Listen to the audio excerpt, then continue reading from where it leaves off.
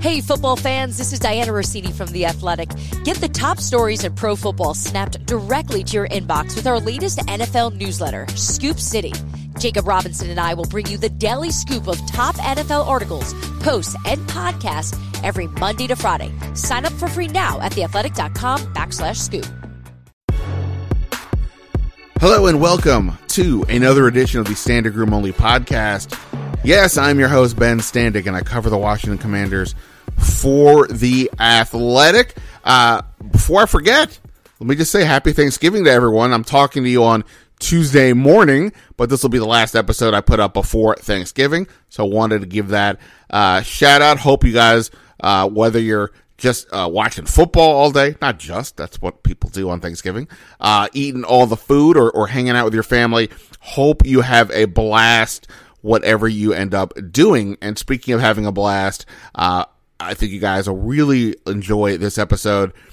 I came up with a bunch of fill-in-the-blank or true and false questions regarding the Commanders. Helping me give those answers is our pal with the Washington Post, Nicki Jhabvala. You can, of course, follow Nicki on Twitter at Nicki Jhabvala, NICKI JHABVALA. Follow me on Twitter at Ben Standig, and subscribe to The Athletic. Not to mention, subscribe to this podcast on iTunes, Spotify, or listen ad-free on The Athletic. Interesting week, of course. Oh, let me not forget. If you missed it, I did a solo podcast after the Houston game. In addition, I spoke with our NFL draft insider Dane Brugler regarding the 2023 draft. We got a little bit of a head start on the quarterbacks, offensive line, sleepers. Why does Dane think that quarterback play in the NFL is down, etc. So a really good primer there as you start looking ahead, even just for bowl season coming up, to get a feel for some of the players to keep an eye on for sure. Okay, so interesting week here, of course, for the Commanders. We keep looking now at 6-5. They're obviously in this playoff mix, right? They are the 8th seed. I guess there's no 8th seed, but you know what I mean. 7 teams make the playoffs with 3 wild cards. Washington is the first team on the outside, and they are half a game behind Seattle, and they're right there in the mix. But this week it's a little bit of a must win for the team they're playing, and that's the Atlanta Falcons, because the Atlanta is the one team directly behind Washington at 5-6. With a loss, Atlanta would be 2 games back of Washington and had lost a head-to-head, so you would kind of think that they would be out. But if they win, now all of a sudden they're tied with Washington, would have the head-to-head tiebreaker, and would knock Washington back a bit further. The Commanders, if they win, and if the Giants lose on Thursday at Dallas, then the Week 13 matchup in New York would give Washington a chance to tie the Giants, which seemed implausible not that long ago, considering how hot the Giants started the season and how cold Washington did. But that's where we're at right now. We're talking about the playoffs. Yes, Jim Moore, we're talking about the playoffs because the Commanders have put themselves in that position, winning 5 of 6, and now, of course, they're going to go forward with Taylor Heinicke at quarterback. Chase Young is on the 53. Whether he plays this week is another story. That's one of the questions Nicki and I discussed, is when will Chase Young actually play? So all that is in the mix as well. All right, and as far as these questions go, one of them is, who's the most underrated player during this 5-1 stretch? And we went through some players. I was thinking about it afterwards, though. I think one name to keep an eye on, and it's not a player, or to mention, I should say, not a player, is defensive line coach Jeff Scanina, because we keep talking about how this defensive line has really blossomed. It's not like John Allen and Deron Payne and Montez Sweat haven't played well before, but this feels like it's the most connected they have been. And obviously kudos also to James Smith-Williams and Casey Toohill, F.A. Obata. John Ridgeway has really come on. They have really done a good job. And, I always, say you can't always tell where's the line between the player's development and the assistant sort of imploring them along the way and helping them out. But it doesn't seem like it's a coincidence that they played better since Scanina took over as the full-time defensive line coach after they fired Sam Mills in training camp. So just wanted to mention that. Don't always mention the assistants below the coach and the coordinators, but I thought that was in my head as we were discussing that category. That was something that came to mind for sure. All right. No more dilly-dallying. I don't know. Do people say that? Am I sounding like an old guy if I say that? Who knows? In any event, let's get to it. Here is my conversation with Nicki Jhabvala. Fill in the blanks and true or false questions to give us a better feel for where things are at with the Commanders right here on the Standig Room Only podcast. All right. Welcoming back to the podcast. You know her, you love her. The Washington Post lead beat reporter for the Commanders, Nicki Jhabvala, is with me. I saw you at an ungodly early hour this morning at the Houston airport. We've arrived back in D.C. We've heard from Ron Rivera, and now we're going to catch up for a minute. How are you doing with all this traveling and all this winning? It's a lot of traveling. I do not like when the clear lane doesn't work like it's supposed to, and I have to sprint through the airport like I ended up doing in Houston this morning. But otherwise, everything is going well, and I'm enjoying watching winning football again. It really is wild. I mean, to think we're 1-4, and the Chicago Bears were a half a yard away from making them 1-5, to now they are, where they are. They're in the conversation for the playoffs, like for real, not just like hypothetically, but like in a real way. And there's like the momentum is significant to the point. We just got off the Zoom a little bit ago with Ron Rivera. He was flat out giddy. Like, I mean, I had to ask him. I was like, dude, what is going on here? Because I've never seen you this happy. That's where they are right now. The head coach of a football team, middle of the season, is like all smiles. Yeah. No, life comes at you fast. And in the case of the Commanders, it's come in like a really positive way. On the field, that is. Yes. Yeah, it's been really interesting to watch. I mean, because now we're starting to see a lot of the things that Ron Rivera has been preaching and saying would happen for years, really. Like, we need guys to grow and develop. Well, now they got two young guys starting in the secondary, and Jamin Davis is starting to play, more like, a first round guy. He's preached consistency. They've, stacked 5 wins out of their last 6 games. They got a quarterback they believe in. Whether they believe he's a long-term starter beyond the season, we'll see. And they got a lot of dynamic playmakers. So they're in really good standing right now, and it's fun to see them kind of emerge as a team on the rise. I'll get to the true, false, and fill in the blank questions that I meticulously prepared for this in the last 10 minutes. But just to that point of like, this is what Ron Rivera has been saying what would happen. This is what is the challenge, I think, with focusing on an NFL team week to week, because there is only the one game. The drama swings one way or the other so often. And, I know I try to be grounded. I know you do as well. And it's just hard sometimes because, you're watching this and we're going, what are we supposed to say? I mean, they're floundering here, they're floundering there. Where we see the reaction on Twitter. We have people asking us questions on radio shows or whatever. And it's hard sometimes. It's like, well, I don't know what to say, but also we can't see everything, right? We don't see practices. So all we can do is sort of watch the games, but this is starting to round into form, but it is so hard, I think, to just be patient, but which is basically what he's been preaching all this time. And, good for him, I guess it's paying off. Yeah, no, I mean, I think he's got, like, and I kind of want to ask about this today, but we're limited to only a couple questions on those Zooms. But, I go way back to like his first presser. I actually wasn't even on the beat at the time, but I think it was at the combine with you guys. And he was talking about finding his core players. And like, this is the first time where I feel like he seems to have found his core players. I mean, like, they got their leaders in the locker room. They got really strong players on offense. They got a really good defense, players that they've extended and kept.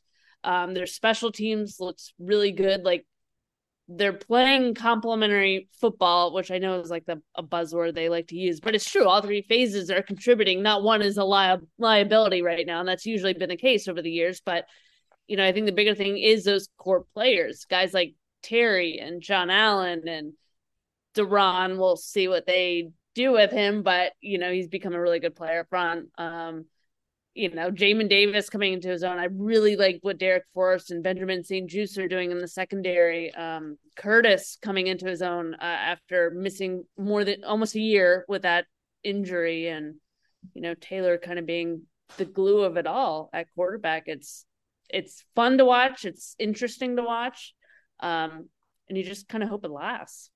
Yeah, for sure. And last thing I'll say before we go into this, yesterday was a really good example. There's nothing there. I got a lot of pet peeves, people on Twitter. One of the biggest ones is when people say, you just want to talk about them losing. You're always negative, blah, blah, blah. And I promise you, yesterday was a really great example of why that is insane, because they were really in a good mood. John Allen, easily his best press conference he's ever given with us at any point. And you know why? Because they're winning. I don't want to be around miserable people. I got my own problems. Right. So let's clear this up now. None of us want them to lose. When they lose, they are a bear to deal with. We don't like that. And nobody likes to read about losing teams, so nobody reads our work. So selfishly, we like them to win. There you have it. There you have it. All right, let's get to the questions. Neither one of us are allowed to pass. There's no phone a friend, although if you want to ask your dogs for help, that's fine. All right. Okay. Well, just to put a capper on this game, what was your biggest takeaway from the win in any capacity? I think the biggest takeaway for me was their consistency. I think in the past we've seen them have like strong games, and then the next game they'll completely collapse, or they'll have a strong half and the next half they'll implode. I thought this game, taken in conjunction with the win in Philly, I thought it showed a lot about this team, going from the best team in the league to the worst and still maintaining their level of play. It wasn't perfect. I don't think any of their games have been perfect. That's kind of the Heinicke style anyway. Right.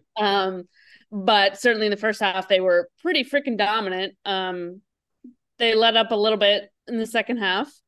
But I like Ron. I mean, I like how they responded. And I think Taylor has changed a lot this season too. You want me to explain? Sure, go for it. Okay. I just think he's learned a lot. You can see it. I mean, I thought the Minnesota game especially was a big one where he's not forcing things. He'll throw it away or take a knee or, they'll take the less glamorous play so as not to force something and risk interception or worse. And I think that's huge. My dog says hello. And no disrespect to Carson Wentz, but I think that was something that he seemed to struggle with. He was always going for that home run play, and it would get him into trouble quite a bit. It would get the line into trouble.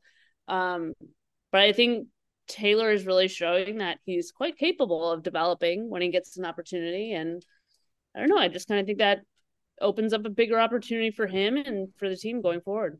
We'll talk more about Heinicke in a second, but to your point of sort of that he's like grown or matured or whatever exactly you said, Rivera today said that Taylor's kind of a hyper guy out there. And that's true. I get it. But like when we're around him in the locker room, his personal maturity seems to have grown a lot. He is very calm. He does not at all seem like he's affected by anything that's happening, good or bad. And that to me, I mean, obviously last year, since he's arrived, it's been a crazy circumstance.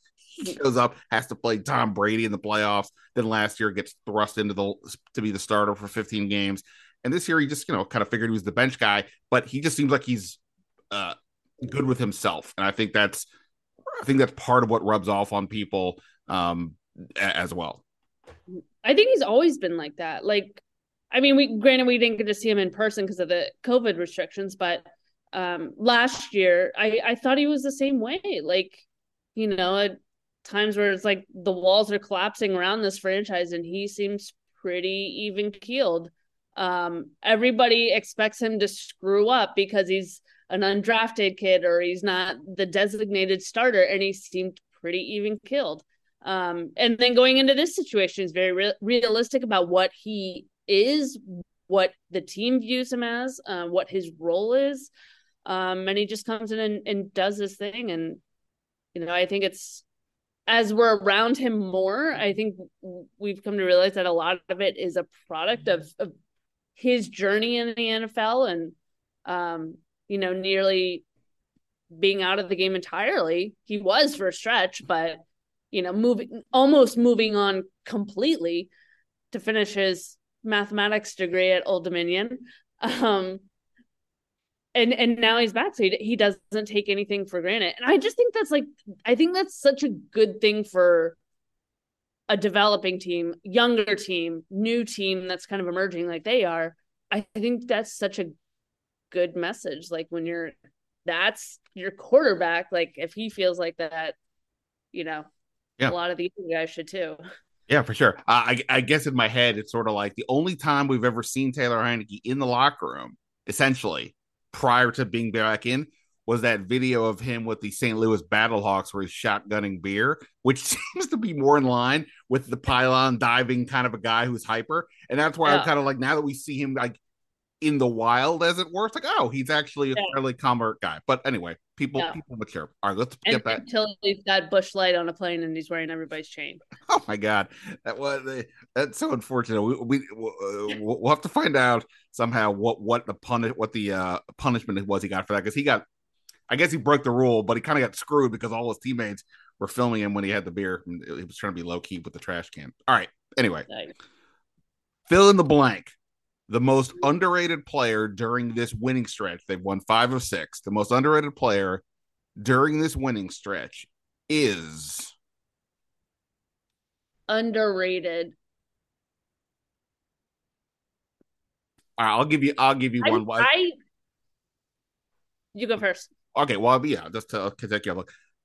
It's almost hard to say anybody, if you're talking like starters, is completely underrated, because we do talk about these guys a lot. But I'm going to go with Montez Sweat, because when we typically are talking about the line, John Allen, Deron Payne getting the headlines, and that's completely warranted. And like the young secondary has really gained some momentum with the conversation over the last few weeks for justifiable reasons. And then, of course, we talk about Heinicke. But like Montez Sweat has really picked up his game in the last few weeks.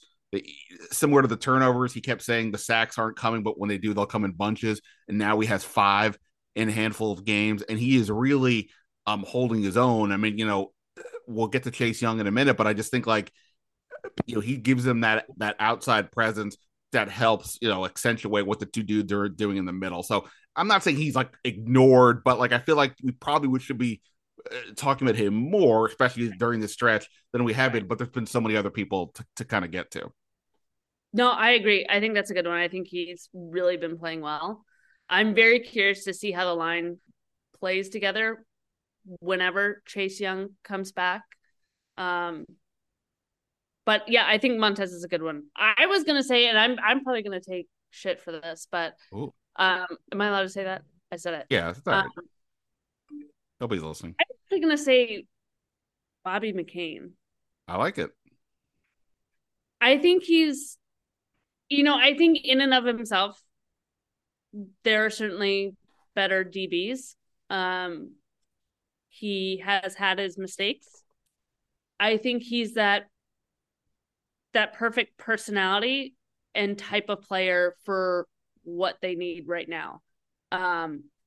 They rearranged the secondary in the last few weeks to try to get Derek Forrest on the field more because he's playing really, really well. And they were able to do that because they can move Bobby McCain down. How many free safeties I'll just move down to the slot nickel, no big deal. Slot corner, no big deal. Well, he's already played corner in his past. He knows how to play safety. He, like everybody else in that secondary, can pretty much play every position. Position flexibility. Position flexibility, here's a good thing for this team. Flexibility, yes. the more you can do. But I just think they seem to have a really good rapport in that secondary. You can see them, they have like their mini powwow back there in the locker room, which is brilliant because no media member wants to go over and interrupt. So they never have to talk to us. When if you approach the defensive backs, you definitely need to be ready. Because I'm not saying they're not mean, but they will include you in their banter potentially. I've gotten the death stare or the questioning or the snickering multiple times walking over there, and you got to be prepared because they are the loud part of the room. They are very loud. They are very loud and boisterous, and they have very heated conversations about everything from like their moms to rod wave to whatever you want to call it. So they're a close-knit group, and I think it shows on the field, and I think a lot of it is because of Bobby, because I think he's kind of the glue back there. Is he the best corner/safety? No, but I think he's really good for what they need in developing these young guys and being versatile to move around the secondary. So underrated, Bobby McCain. And because he told me when he first arrived that when they got good, that I need to write that shit, because he was very unhappy with us writing negative stuff because they sucked at the time. I remember that Atlanta game. It was he made his presence felt, that one for sure. I like that one, and he is he's physical. I mean, he played effectively free safety, but he plays like a guy that could play closer to the line of scrimmage. He's obviously not the biggest guy, but he's not afraid to mix it up, and that attitude I think really helps set the tone and so on, along with the position flexibility. He's a thumper. Also, say hello to Lewis. Look at that nugget. What up, dude? People can't see it, but that's all right. But the dog is there. I was telling Nicki before I did a TV hit earlier, and Lenny jumped up while I was doing live television behind me. I saw him there, and then the anchor made a point of saying, I don't know if you know, Ben, but your cat's behind you. I'm like, yeah. Where's Len? Bring him out. We'll see where, I don't know where he's at, but he's trying to come up with his own questions for what's going on here. All right, you mentioned Chase Young earlier. Let's get to him. We talked about today he was activated to the 53 player roster today. Not a surprise. We knew this was happening. His window closed. The 21-day window closes on Wednesday, so it was going to have to happen or they'd lose him for the season. But the question is, when's he actually going to play? And I don't think Ron Rivera gave us a definitive answer on that. So here's the question. We're going into week 12. The bye is week 14. Will Chase Young play before the bye week?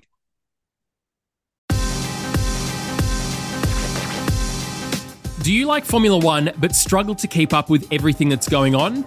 Then we have the podcast for you. Introducing the Race F1 Briefing, the podcast that brings you the latest F1 headlines in 15 minutes or less. With new episodes dropping on all 4 days of every race event, you'll never miss out on hearing what went down in practice, qualifying, or the Grand Prix itself. And we'll also bring you all the behind-the-scenes news and gossip from the F1 paddock as well. If that sounds like the F1 podcast for you, search the Race F1 Briefing in your podcast app of choice. We'd love to have you join us.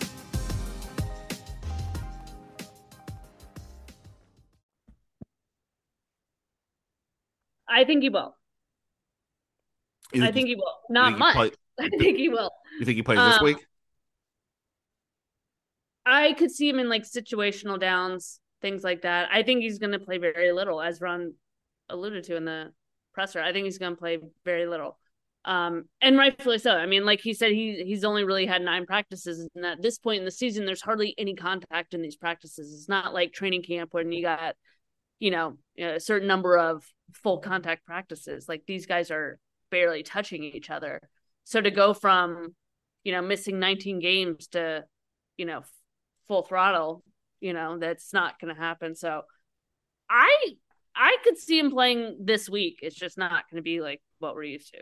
Right. And Rivera said that he expects 12 to 16 snaps for Chase whenever he is able to play, ramp it up to like 20 to mid-20s to mid-30s, which is not a lot even at the ramp-up end. So I think it's important to recognize that whatever version of Chase Young you think you're getting this year, it's not probably going to be the star one other than maybe a splash player too. He's going to be in that Casey Toohill-ish type of of snap count. Maybe I'm being a contrarian here. I'm going to say he doesn't play until after the bye week. I mean, it doesn't seem to me like he's going to play this week. We'll see. We're talking on Tuesday. On Monday. Mm-hmm. If he goes out and practices all week, then that could change the story. But it sounds like Rivera continues to say they need to see him go kind of full out in practice, and he hasn't done that yet. It doesn't sound like so. Right. I just think maybe they sit him this week, and then once you get to this week, you're going up to New York. You're playing on the turf, which everybody thinks sucks. So I don't know. I'm going to go. He doesn't play until after the bye. So he can come back and play on that grass at FedEx Field, where so many. Right. Nobody gets hurt there. Right. It'll be fine. Right. It'll Nobody. Look. It's new turf. You can read about it on The Athletic. Yeah, we did. All right, let's go back to the quarterback, Taylor Heinicke, barring injury. Now, as we of course know, the cat's out of the bag. Ron Rivera said that Heinicke will start. It is effectively a week-to-week thing, yada, yada, yada. Carson Wentz at this moment is still not activated. Maybe he's this week, maybe not. It's Heinicke's job until it's not. He hasn't even been designated to return to practice. We haven't even made it that far. Right. Correct. So basically, Heinicke is a starter until he's not. That said, true or false, Taylor Heinicke will start the remaining 6 regular season games barring injury. Yes, true. I mean, did you remember those first 6, Carson? I guess the only way it wouldn't be true is if they completely implode over these next 5 games and it's Sam Howell time. But it's not going to be a Carson Wentz time. I don't. Right. I shouldn't make any guarantees with this team. Right. I mean, yeah, right. If they lose to Atlanta and lose to the Giants and then go on the bye, could that be a point where they go back to Wentz? Sure. Like that could make some sense, but it just doesn't feel like it's going to be the case. And I also think whether it's been said directly or not, the decision to do this, even though Rivera continues to say it's a 1-week thing, we'll see, is to say we screwed up on the Wentz deal. In that he's not the answer. Even it maybe helps him win a game this year somehow, but he's not the guy they thought they were hoping to get, because it's not getting him wasn't just about this year. It's about going forward. And if you're not going to just say he's coming back in, you're just not going to worry. You worry about next year. And there's no way you would keep him for the 20-something million dollars. You know what I mean? So you put it all together. Right. It does feel like it's going to be Heinicke the rest of the way, barring injury or, like you said, a pure implosion in which they would probably go to Hal or something like that. Are you cool with that though? Like, do you think? I mean, I guess we all agree, right? At this point, like John Allen said, I can't explain it. I don't know why it's working. Yeah, but it is, and I think that sometimes you just have to kind of roll with it. Yeah, I mean, I don't envision them going back to Carson Wentz at all this season. I mean, I thought before he even played that they were going to move on from him after the season anyway, which is why they didn't move the money around to create more cap space this season. You know, it was after those first 6 games when it was a disaster, it was very clear that it's over. So I don't see him going back to him. There's always a scenario with this team and every other team in which they could justify it, I'm sure, but I'm not seeing it. Can I talk about not being popular? Can I defend Carson Wentz for a second? By all means.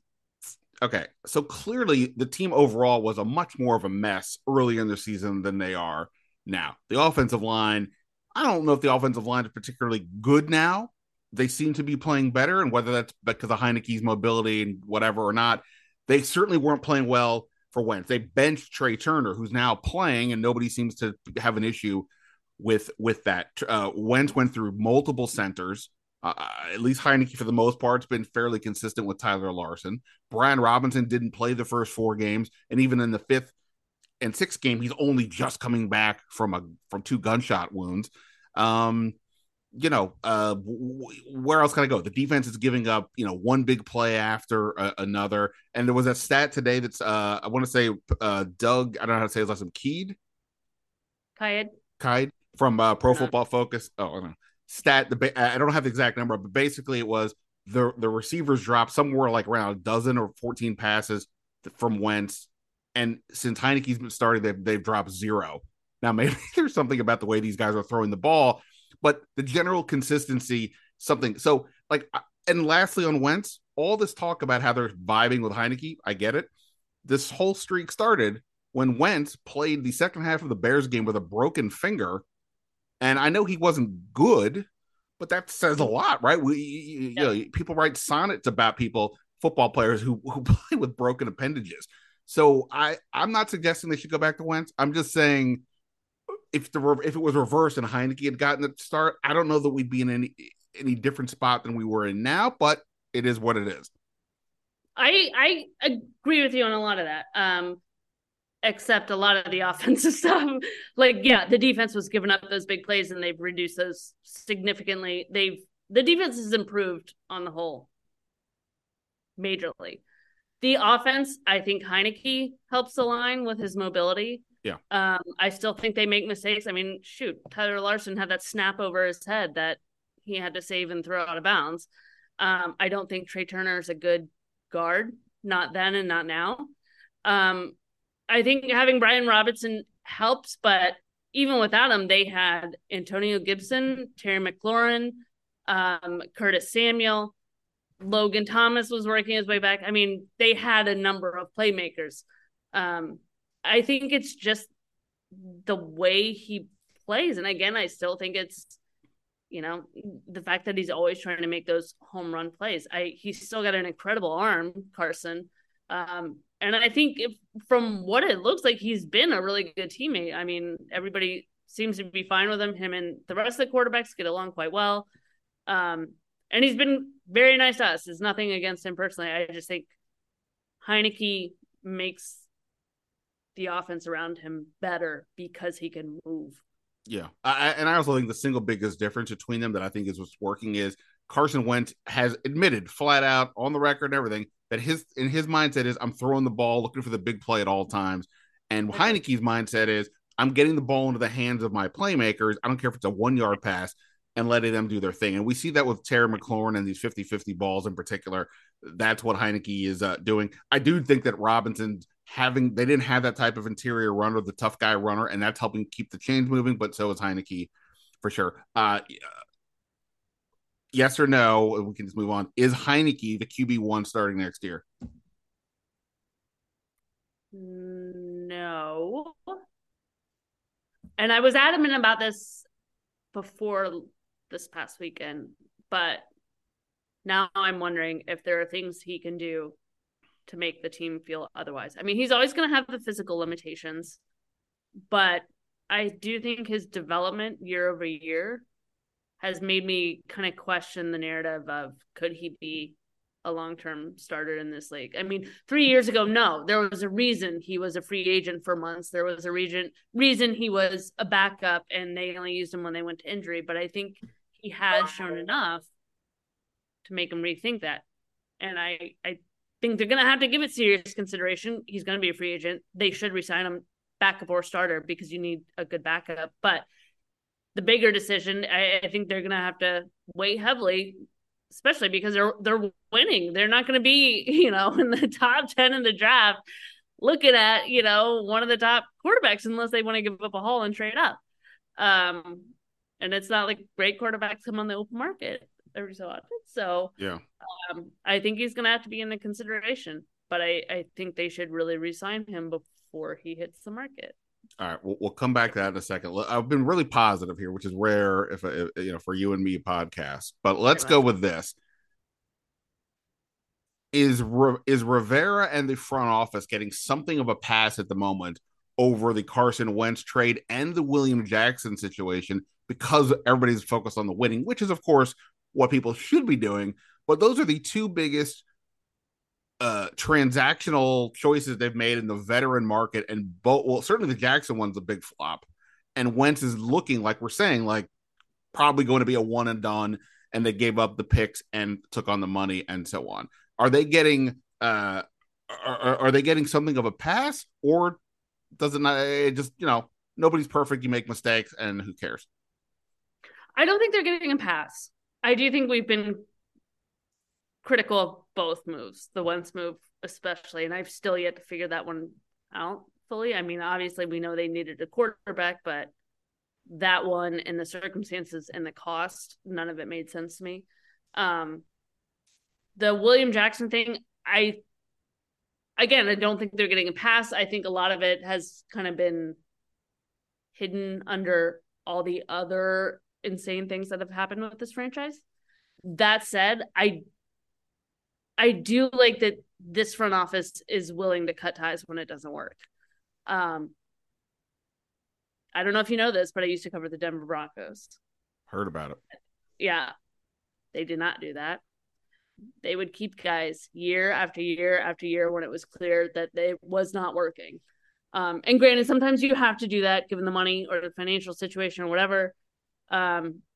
This one, at least they got something for him. We'll see if it actually turns out to be something since he's on IR and the pick was based on playing time for him as a conditional pick. But yeah, I mean, clearly that was a mistake. They've admitted as much and they got to cut ties and move on. And I think they recognize smartly that Benjamin St. Juste is a player that you can't sideline any longer. So I give them credit for moving on and finding the better player, developing the better player. But yeah, obviously that was a massive mistake in free agency. Yeah, I mean, I think Jackson happened, and then like 2 or 3 days later, or right about the exact same point, Dan Snyder, right? Wasn't that one the story of him selling the Not team? even days later, literally like that day, the next within day, the same hour. right. And this is also when like Brian Robinson was going to get his first start, and Carson Wentz was dealing with a back injury, and then by the end of this was all in Chicago. You know, by the end of the evening, he also had a broken finger. So. Oh yeah, on when the first report that he was disgruntled and all that happened, but didn't like right when the trade deadline happened, right when he got traded, like within hours of the next day or somewhere, like it was like before we could even get to ask about William Jackson, something bigger happened. I don't remember exactly what it was because too many things happened. Might have been the Carl Racine day. When was the trade deadline? Week 8. I think it was a few weeks ago at this point. Yeah, I don't know. There's been a lot. So yeah, well, anyway, I'll just say this on the Wentz thing. If I could ask Ron something, if I was going to give him sodium pentothal, probably a lot of other questions I would ask first. But on this topic, it would be sort of like, do you regret that salesman Ron was too out in front as soon as the season ended, talking about getting a quarterback upgrade, which kind of boxed him into not going with Heinicke, even if he wanted to, because like. You could, after all the talk about we're going to do something, whatever, he was pretty dismissive of Heinicke, like the idea that he could be the guy. And he was dismissive of Heinicke as of 3 weeks ago. Yeah. Let's be real. Yeah, no, for sure. All right, next one. True or false? Jamin Davis has improved more than any other player over the course of the season. False. Ooh. He's improved. He's definitely improved. More than any other player? No. Do you have another player then who's improved more? I would put Benjamin St. Juste and Derek Torres ahead of him. Granted, we saw them very sparingly last year. Benjamin St. Juste was dealing with concussions. Derek was mostly a special teamer, used on only a few snaps on defense. But for them to come out in their second year playing the way they are consistently and to force Washington to basically move on from one veteran, their highest priced free agent signing, William Jackson, and then change the position of another veteran just to keep him on the field, I think that says a lot. Yeah, I agree. And in some level, this is more of a perception thing because Jamin Davis was a first-round pick in those first couple weeks. You know, we're hearing Jack Del Rio and Ron Rivera question him publicly, and Rivera has now subsequently said a couple of times that was done, at least from his perspective, done on purpose because he felt that Jamin Davis could handle that needed sort of the tongue lashing out loud. He's got military parents, he could handle it. Other players, it's going to be a little more behind the scene. But I'll still say just yes. I mean, look, here's how far we've come. We went from the beginning of the year, his coach is saying, I don't know what's going to happen here to today. When asked about like sort of the better who's playing well, I think he was asked about John Allen and Payne making the Pro Bowl, he just started listing off guys and said that Jamin Davis could quietly be in that conversation. And I think we were He all started listing the whole defense. He's like, yes, but I think a few other guys should be added. Let me name the entire defense while we're at it. Right. I'm just saying, like, if to go from that to that, even if the coach is being just overly optimistic. Yes, correct. There's only one other person that should be in the Pro Bowl aside from Jonathan Allen, Daron Payne, in my opinion. I'm going to guess he kicks a ball. Yeah. Nailed it. Yeah. Tressway definitely should be in that. I mean, he literally, like, Washington's punting stats are the best in the league in numerous categories. Obviously, that would be because of him. Yeah, he's bonkers. It's crazy. All right. Your biggest concern at this point, besides injuries, is what?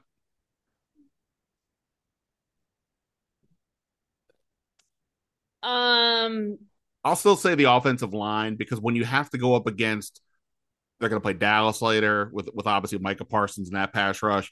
You're going to have to play the 49ers later with Bosa and that pass rush. You're going to have to play the Browns later with Myles Garrett. And then obviously if you get to the playoffs, you know, you're going to face some of the better teams. That's what I still wonder about. Whatever Heinicke's doing, it's working. But when the talent level starts to improve and you're going up against these star players, what happens then? So I guess I would say that, but I mean, that's already been kind of a standard thing. It's probably not a shocker, but that to me is what still it seems like the biggest concern. I would say just their vulnerability to making really costly mistakes in game. A lot of it is Heinicke. His decision making is better, as we've discussed, but he still has a tendency to throw that one ball that can change a game. They have a rookie named John Ridgeway who gets a massive, egregious penalty a game now. That could cost a game. I think they gave up a 40-yard play to Brandon Cooks yesterday. So it's much better, but they're still giving up these massive plays. Right. No, the Eagles, like, this is where it's like hard to tell, like, what's the line between how well they're playing and getting a little bit lucky. The Eagles play, excuse me, where Quez Watkins gets the 40-yard catch, falls down, and then St. Juice keeps tracking him, knocks the ball away. So they don't even get one play having made that. They were already in field goal range, could have taken the lead, but good on Washington. Yeah. But it's like, yeah, right. I mean, there is the big play thing is still a vulnerability, for sure. The team MVP right now, I mean, candidates could include Terry McLaurin. It could include Jonathan Allen or Daron Payne. Could include Taylor Heinicke if we're saying there's a lot of momentum. Taylor Heinicke. I think it's obvious. In terms of value to this team, no player has affected this team more than Taylor Heinicke this season. You're not even your boy Tressway. You're going to... I think he's fantastic. But I think value to the team as a whole, nobody has changed the course of this team more than Taylor Heinicke, in my opinion. I mean, the offensive line plays better with him. Terry is more productive with him. The backs are better with him. They're winning with him. I think the defense has been lights out, but they can't win without Taylor. They can play well, but they can't win without Taylor. We all of us at some point do the bit where we're making a point, we're making a take, and then we say, in my opinion. Do we do that because we don't want to come across as being rude or cocky? Because obviously it's your opinion. But I do this too. We all do this. Yeah, and I do it, and I'm like, God, that is so redundant. Like, the editor in me is like, oh, what am I doing? Don't do it. Don't do it. And then I do it. Yeah. I had an old editor who's like, what do you... It's like when everybody says, I think, before every sentence, he would just lop off, I think. Well, obviously you think that if you're saying that, you know? Like, so yes, that went through my mind, and I did it anyway. I was calling us out as a society for that, not you in particular. I felt personal. I mean, now that I've asked this question to you, I don't even know what I think, because it's almost like hard to pick either of the defensive linemen because the other one is playing just as well.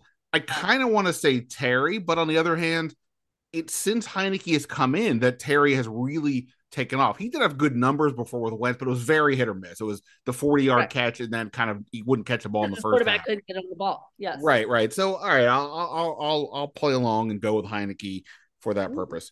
Last question, unless you come up with something of your own. After all this is said, there are still how many games we got left? 6 games to go. As we're talking, they are technically out of the playoffs. If the Niners lose tonight, Washington's in or whatever. They're right there. It almost doesn't even matter. They have 2 more games with the Giants who are ahead of them, a game with the Niners, a game with Dallas. It's conceivable that by the time they play in New York in week 13, that they could tie the Giants with a win because the Giants this week are at Dallas and Washington's hosting Atlanta. So they could be right there. All that said, will the Manders make the playoffs? I'm going with yes. It'll be a wild card. They'll be one and done like 2020, but I feel like they're going to make it. I did what that means when a team just only gets a wild card spot and quickly loses and is out, I don't know. I lack the brain power to debate that, but I think they'll make it. I was at the Houston airport at 6 a.m. Very jammed airport, by the way. The jammingest place on the planet at 6 a.m. today was the Houston airport for some reason. But anyway, so I'm talking to Kevin Sheehan, half asleep while we're talking, and he says to me in the end, "Are they going to make the playoffs?" And I'm like, "Wow, am I half asleep?" Because I think I'm going to say yes, because they are playing well, but also like you just look at what's ahead of them. The NFC stinks. Like I was not buying into the Eagles being some juggernaut even before the Washington beat them. And then we saw that they, barely beat the Colts, and that could happen. But I don't know. I mean, I'm not convinced that Jalen Hurts is going to be a guy I'm counting on in the playoffs. Kirk Cousins is clearly a guy nobody is buying into for that. Dak Prescott, I don't know. Dallas hasn't won a playoff game in forever. Jimmy Garoppolo, the Niners win with him, but nobody's going to be, fearing him. Look, if the Bucks get hot, obviously Brady is Brady. My point is that, man, like if they actually can make the playoffs, which I'm saying they will, and their defense keeps this up, I don't know. I mean, why not them? The good thing is they are not forcing Heinicke. Why not them? Okay, last round. Yeah, put that on a bumper sticker. But like they're not forcing Heinicke to throw the ball 38 times a game to win. They're recognizing the limitations. Run the ball, control the clock. This is what they did 2 years, or this is what they did last year during the winning streak. You do all that. I'm not saying they're going to make the Super Bowl, although that would be the capper to this whole thing, right? Dan Snyder holds the trophy after everything.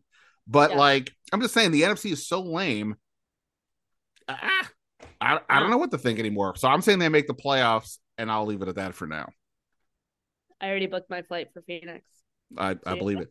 To go back to the thing earlier about Heinicke QB1, if they make the playoffs, like, are we really going to say? And because if they make the playoffs, right now his record, I think, as a regular season starter is 11-9. Yeah. Right.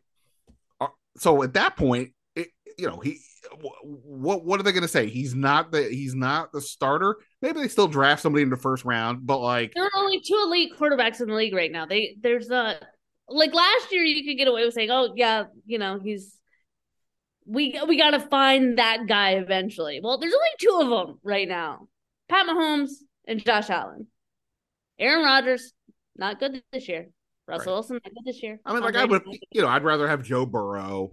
I guess I'd rather have Justin Herbert. The Chargers are just bonkers. Sure. But like in the great. Right. That's what I'm saying. Like I feel like Heinicke at this point is basically.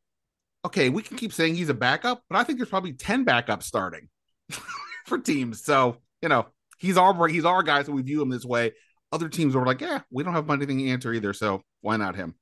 I have to go feed my dogs. Yeah, good job on that. And do you see what they're doing to me? This dog has been like sitting like this, and whenever I stop petting him, he like, do you see this? He like paws me until I resume petting. And then I stop, and he does it again. Well, this is what happens when I sit next to Paris at a game. Same thing. Look at this. It's because I'm not feeding him. I know. Did you fail to feed Paris at the game? Yeah, well, this is the same thing that happens. Anything else for you? Anything we need to know about? Obviously, people need to go read you at the Washington Post at Nicki Jhabvala, NICKIJHABVALA on Twitter, as long as Twitter is around. Anything else we need to know? Anything you want to tell us to think about, look at, ponder? I have a major story coming out soon. Epic. You're just saying that to scare me, right? It's about a dog. Oh. But not your dog. Not my dog. Yeah. All right. Well, stay tuned for that one, people. If that doesn't reel you into the Washington Post, I don't know what will. if you don't get it, you don't get it. Nicki, pleasure as always. Thank you so much. Thanks for having me.